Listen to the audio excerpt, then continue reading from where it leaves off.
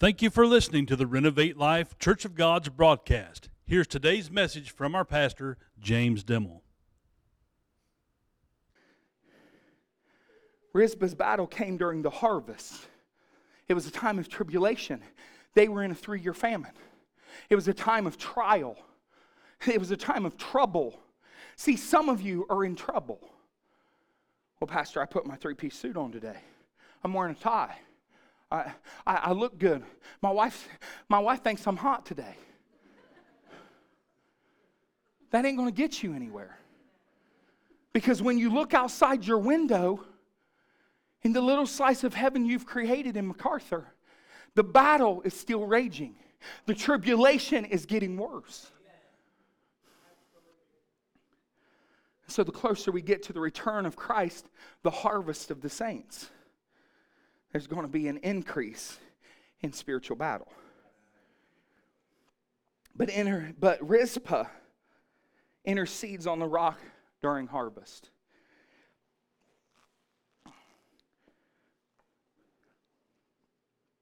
God's been dealing with me about Rizpah.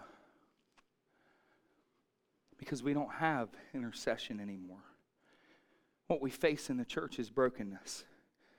Verse 10, and Rizpah, the daughter of Aiah, took sackcloth and spread it for her upon the rock. From the beginning of the harvest until water dropped upon them out of heaven, and suffered neither the birds of the air to rest on them by day, nor the beasts of the field by night. She was there until the water fell on the earth. This one single sacrifice of this lady's son caused God to change his position on the people of Israel. The famine lifted. Why? She was there for 9 months. Imagine the decay. Imagine, I probably really shouldn't tell you this, but I'm going to. When I worked in the emergency department, we would take down, we had a refrigerator, people would pass away, we would put them in there until they came to pick up the body to take them to the funeral home. That's how it works at about every hospital. We had these 3 bays, 2 or 3 bays, I can't remember, but you'd open the door, you'd slide them out like you see on CSI, right? They slide them out, they roll the cover back and say, do you know this man? And she falls apart. And you're like, yep, she knew him. I knew it. I knew Bob killed Jane. That's what we do. Well, one day, someone had passed away and we went down to take the body down, another nurse and I, and we open it up and there's somebody in there. And we begin to peel back. Now, this person had been refrigerated because it slows down the decay. We peel back the cover because we wanted to see if Bob killed Jane. Not really. And the body was extremely decayed, like it had been in there for a long time. To the point that the skin was sloughing off. You understand what I'm saying? She was there for 9 months. Can you imagine the smell? But the mother stood guard. Can you imagine what she saw and the trauma that she faced? I'm not just talking about a little tragedy. Number 1, her sons had been killed by the king. Number 2, she accepted it and she stood on the rock, but there was nothing coming to take her children. There was nothing coming to take her flesh. That was hers. The Bible says she fought the birds and she fought the beast. Listen, the birds want to pluck the flesh. That is a spiritual attack on your life. This is when we're talking from a spiritual parallel. That is a spiritual attack. The Bible talk about the birds being dirty, and what they represent is Satan's attack against you. They wanted her flesh, and as a mother, she had the memory, she had the pain, she had the understanding, and they were not getting it. But the beast, They don't want the flesh. They want to drag off the body. They want there to be nothing left, and she wasn't having it. Imagine when the wolf came. There's a group of wolves knocking on your door. Listen, you're not only fighting the birds, you're fighting the wolf. What happens when the hyenas come, and the foxes come, and the beasts of the ground come to drag the body off? I'm talking about your spiritual life. What are you going to do? If you don't know to read the Word and understand the Word and accept the Word into your life and to stand on this foundation called Jesus Christ, you are going to sway every way. I got to hurry. 5 points and I'm at 3. Rizpah's taking a blow of epic proportion. Now she's going to let the picky birds take her. She's not. She's going to fight what is hers for what is hers. So many times the people sit in church and never come to know the Lord because they've given their flesh to everything unholy. They're numb. They don't know what it is to praise the Lamb. They're numb. Sin has an appeal to our flesh. Satan wants to pick at us like the birds until we give it over to him. It's not worth it anymore. I'm done. You ever heard anybody say that? My wife says this. I can't. Sometimes she does this. I can't. You ever been to the point where you can't? Rizpah is in prayer and intercession. Satan wants to pick our lives until we turn our flesh over to him. Sin is the business of pleasure. And if we would get away from sin, Satan would go out of business.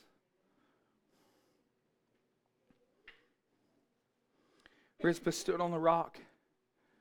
She kept the pesky spirits away from her flesh.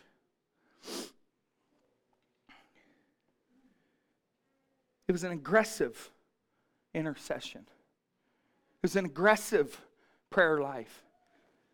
Well, Pastor, I can't even engage right now. You're going too long. That's our problem.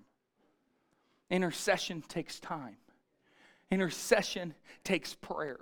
Intercession takes being in a place where you're not comfortable. Aggressive. I remember when I was 9 or 10 years old, my sister was in the cart. My mom was getting groceries. And all along about the Velocic pickle aisle, this lady finds my mom. She begins to tell how her life's a mess and she don't know what to do.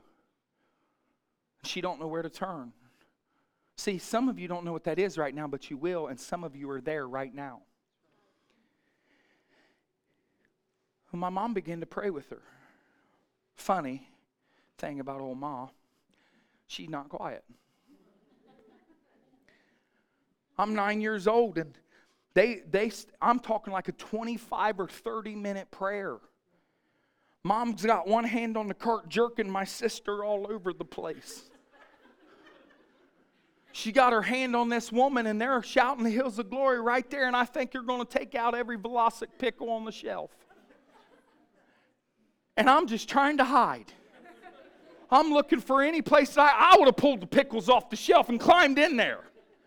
The place was packed, and all of a sudden it was like a ghost town. And she was crying, and Mom was crying, and everybody was going on in prayer. I'm talking about aggressive intercessory prayer. When the lady said, "Will you pray for me?" she didn't know what she's getting.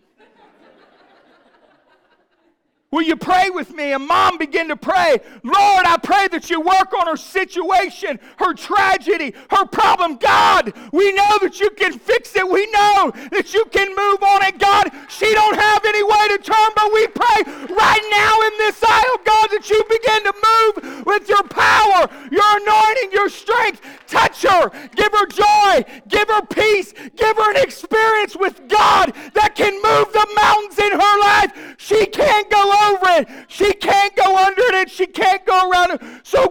God, we need you. So embarrassed. I couldn't get over it. I knew there was no change in her mind. So when she finished her prayer, my fifth sister had to fix her ponytail. We paid for our groceries and went to the car. Fast forward 20 years later. Me and Wyatt are having a day together, father-son bonding time, where he tells me what to do and I follow him. He says, I want to get a milkshake at McClure's. I said, let's do it. I'll get a large. You can have half of mine. He said, I want my own. Your mom ain't here, brother. You can have an extra large if you want.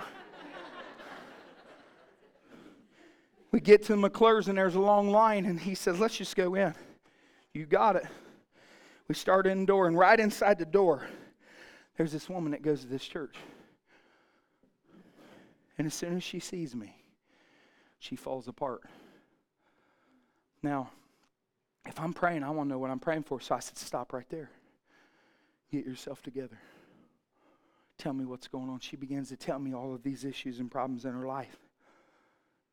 Fast forward, 20 years later, I began to hold on to her hands and say, God, Lord, there's no way that she can get through this without you. There's no chance in this world. And I'm sure that we got a little louder than we wanted to get. And we began to declare the word of God over her life. And we began to pick out the scripture that was going to touch her and transform her. And we were going to allow God to move right there in McClure's. Listen, the place was packed and people started to go out the other door. Wyatt disappeared. I didn't know where he was. All I knew is that she had to get to God. And we were going to stand there until she did. I'm crying. She's crying. The workers are looking at us like deer in headlights, like what in the world is going on? Do we call the cops or do we run? And all of a sudden, when it all comes together and we say, hey, man, I can't find Wyatt anywhere. I start to panic and I look all the way to the other side of the restaurant. In the very corner, he's sitting in the booth with his head down. I said, buddy, what are you doing? He said, now listen, Dad. He said, next time that you do this, you think we can just take these people to the church? I said, well, why? He said, because all those workers up there were looking at me. God's not going to come right when you want him to, in the place you want him to, in your prayer closet. Sometimes when you're having a tragedy, you're going to have to link up with people that can help you, people that can sustain you. They had to bring her food. They had to bring her water. But she was not going to allow the beast to take the bodies, and she was not going to allow the birds to pick the flesh. Last point, and I'm going to let Jared come. The trains are coming. Listen to what the Bible says in James 5:16. We're talking about being aggressive prayer warriors. Confess your faults one to another. Pray one for another, that ye may be healed. The effectual fervent prayer of a righteous man availeth much. The word effectual, it means animated prayer of success. Oh, that's so good. Just one word. Fervent means boiling, red hot prayer of zeal and fire. I'm talking, listen, there's no more time for bedside Baptist. There's no more time. Come on. For this stuff where we're afraid to raise our hands. I'm talking about aggressive intercessory prayer. Now, we are in a different day than Rizpah was in. Because we are in a day where God is coming back. The signs of the times are right here. And he's going to take his people. And the battle you're going to face is much like this tragedy of Rizpah. God put it in the Bible so we could understand how to pray during tragedy. And we've got to be aggressive about it. You've got to intercede. Listen, you've got to pray when you don't feel a thing. You've got to intercede and call on the name of Jesus more than 5-second mamby-pamby prayer that you got out of Reader's Digest that you thought was pretty.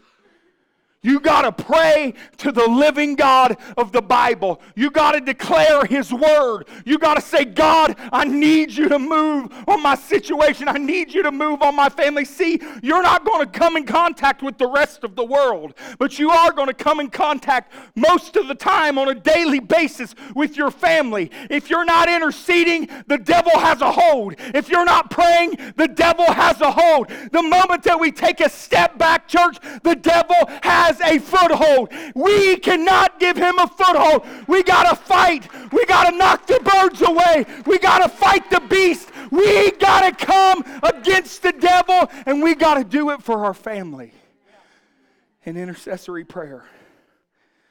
And that's exactly what she did. She was there day and night. She didn't matter. She was standing in the gap for her children. It didn't matter that there was no life left in them. That was her flesh. 5. She stayed in her place of protection so long that she got the king's attention. Pastor, what are you saying? The Bible says tragedy's going to come. There's a simple verse that says it rains on the just and the unjust. That means you're going to have good times and bad times. Ecclesiastes goes into detail. Bad is going to come.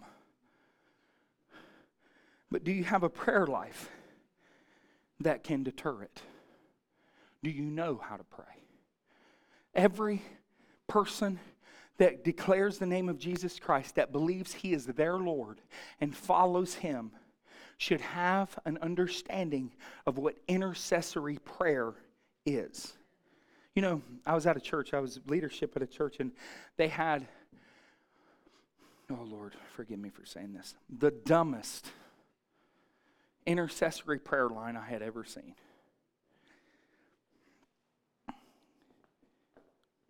15 85-year-old people with walkers would come across the front of the church, am I telling lies? And they'd stand there. They would have someone on the platform that would say, does anybody need intercessory prayer? There'd be 2 lines of people, wouldn't there? I don't care your age. I just wanted to paint you a picture. Because if you're 85 and know how to pray, you can get to God. If you're 106 and you know how to pray, you can get to God. But this is what they do. They'd come up in the line, touch him, Lord. And they'd go to the next person. Heal them, Lord.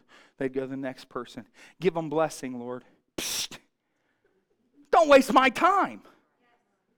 Don't say, heal me, bless me, and touch me. I already know God can do that. When I'm broken, I know God can do that. You know why? Because I'm His.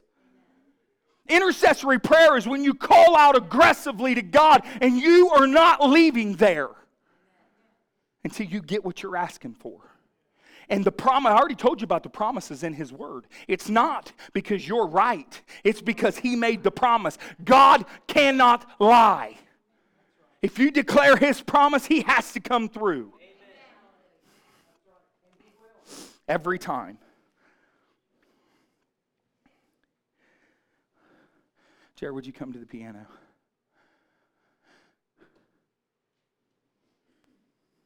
Pastor, why does God just not answer my prayer when I pray?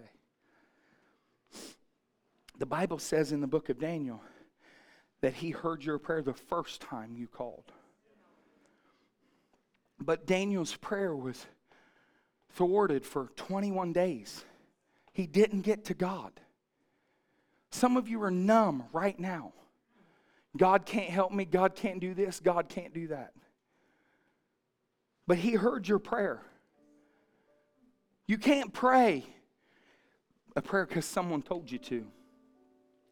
You got to pray a prayer that's right here from the heart. It's the heart of God that will touch you. It's the heart of God that will transform you. It's intercessory prayer when you get into that time with God, where God begins to move on your life. I'm talking a supernatural move. We don't have the supernatural anymore in our churches because we don't have the Spirit. You've got to have both, or God can't move. Everybody stand with me. What do you want from God? Let me ask you a harder question. What do you want from your tragedy? See, she didn't just go through the tragedy. God sent her through the tragedy to bring her to understanding.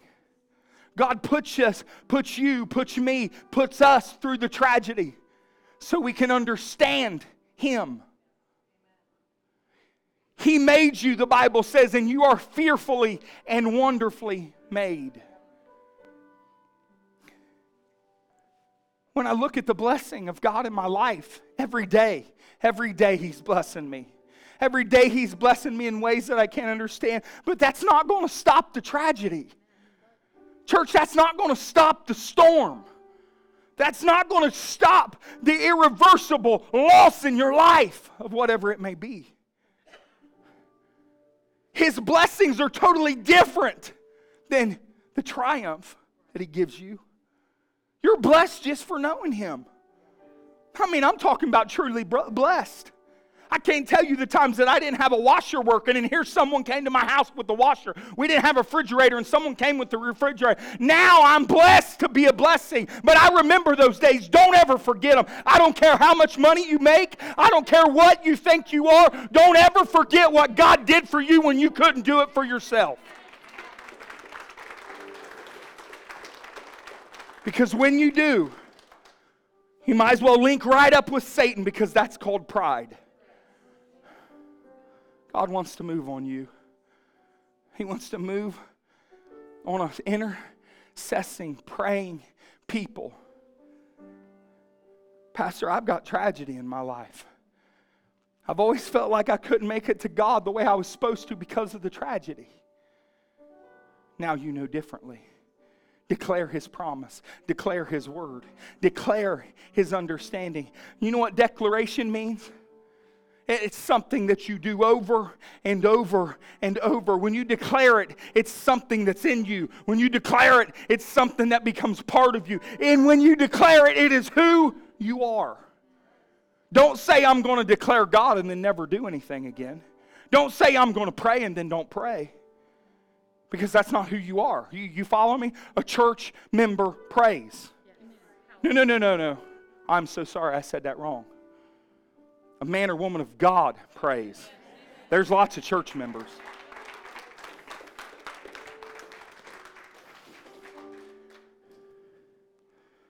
All your torment, all your struggle is meant for one moment. When you catch the King's eye. When you get the King's attention. Now watch this. It all comes down to this. She caught the King's attention. I'm going to show you something. The King put her there. And it took her 9 months. 9 months to get the King's attention. But when you get the King's attention, He intercedes for you. Thank you for joining us today. If this message has uplifted you, we would love to hear your story. Go to www.renovatelife.cog.com and click Contact.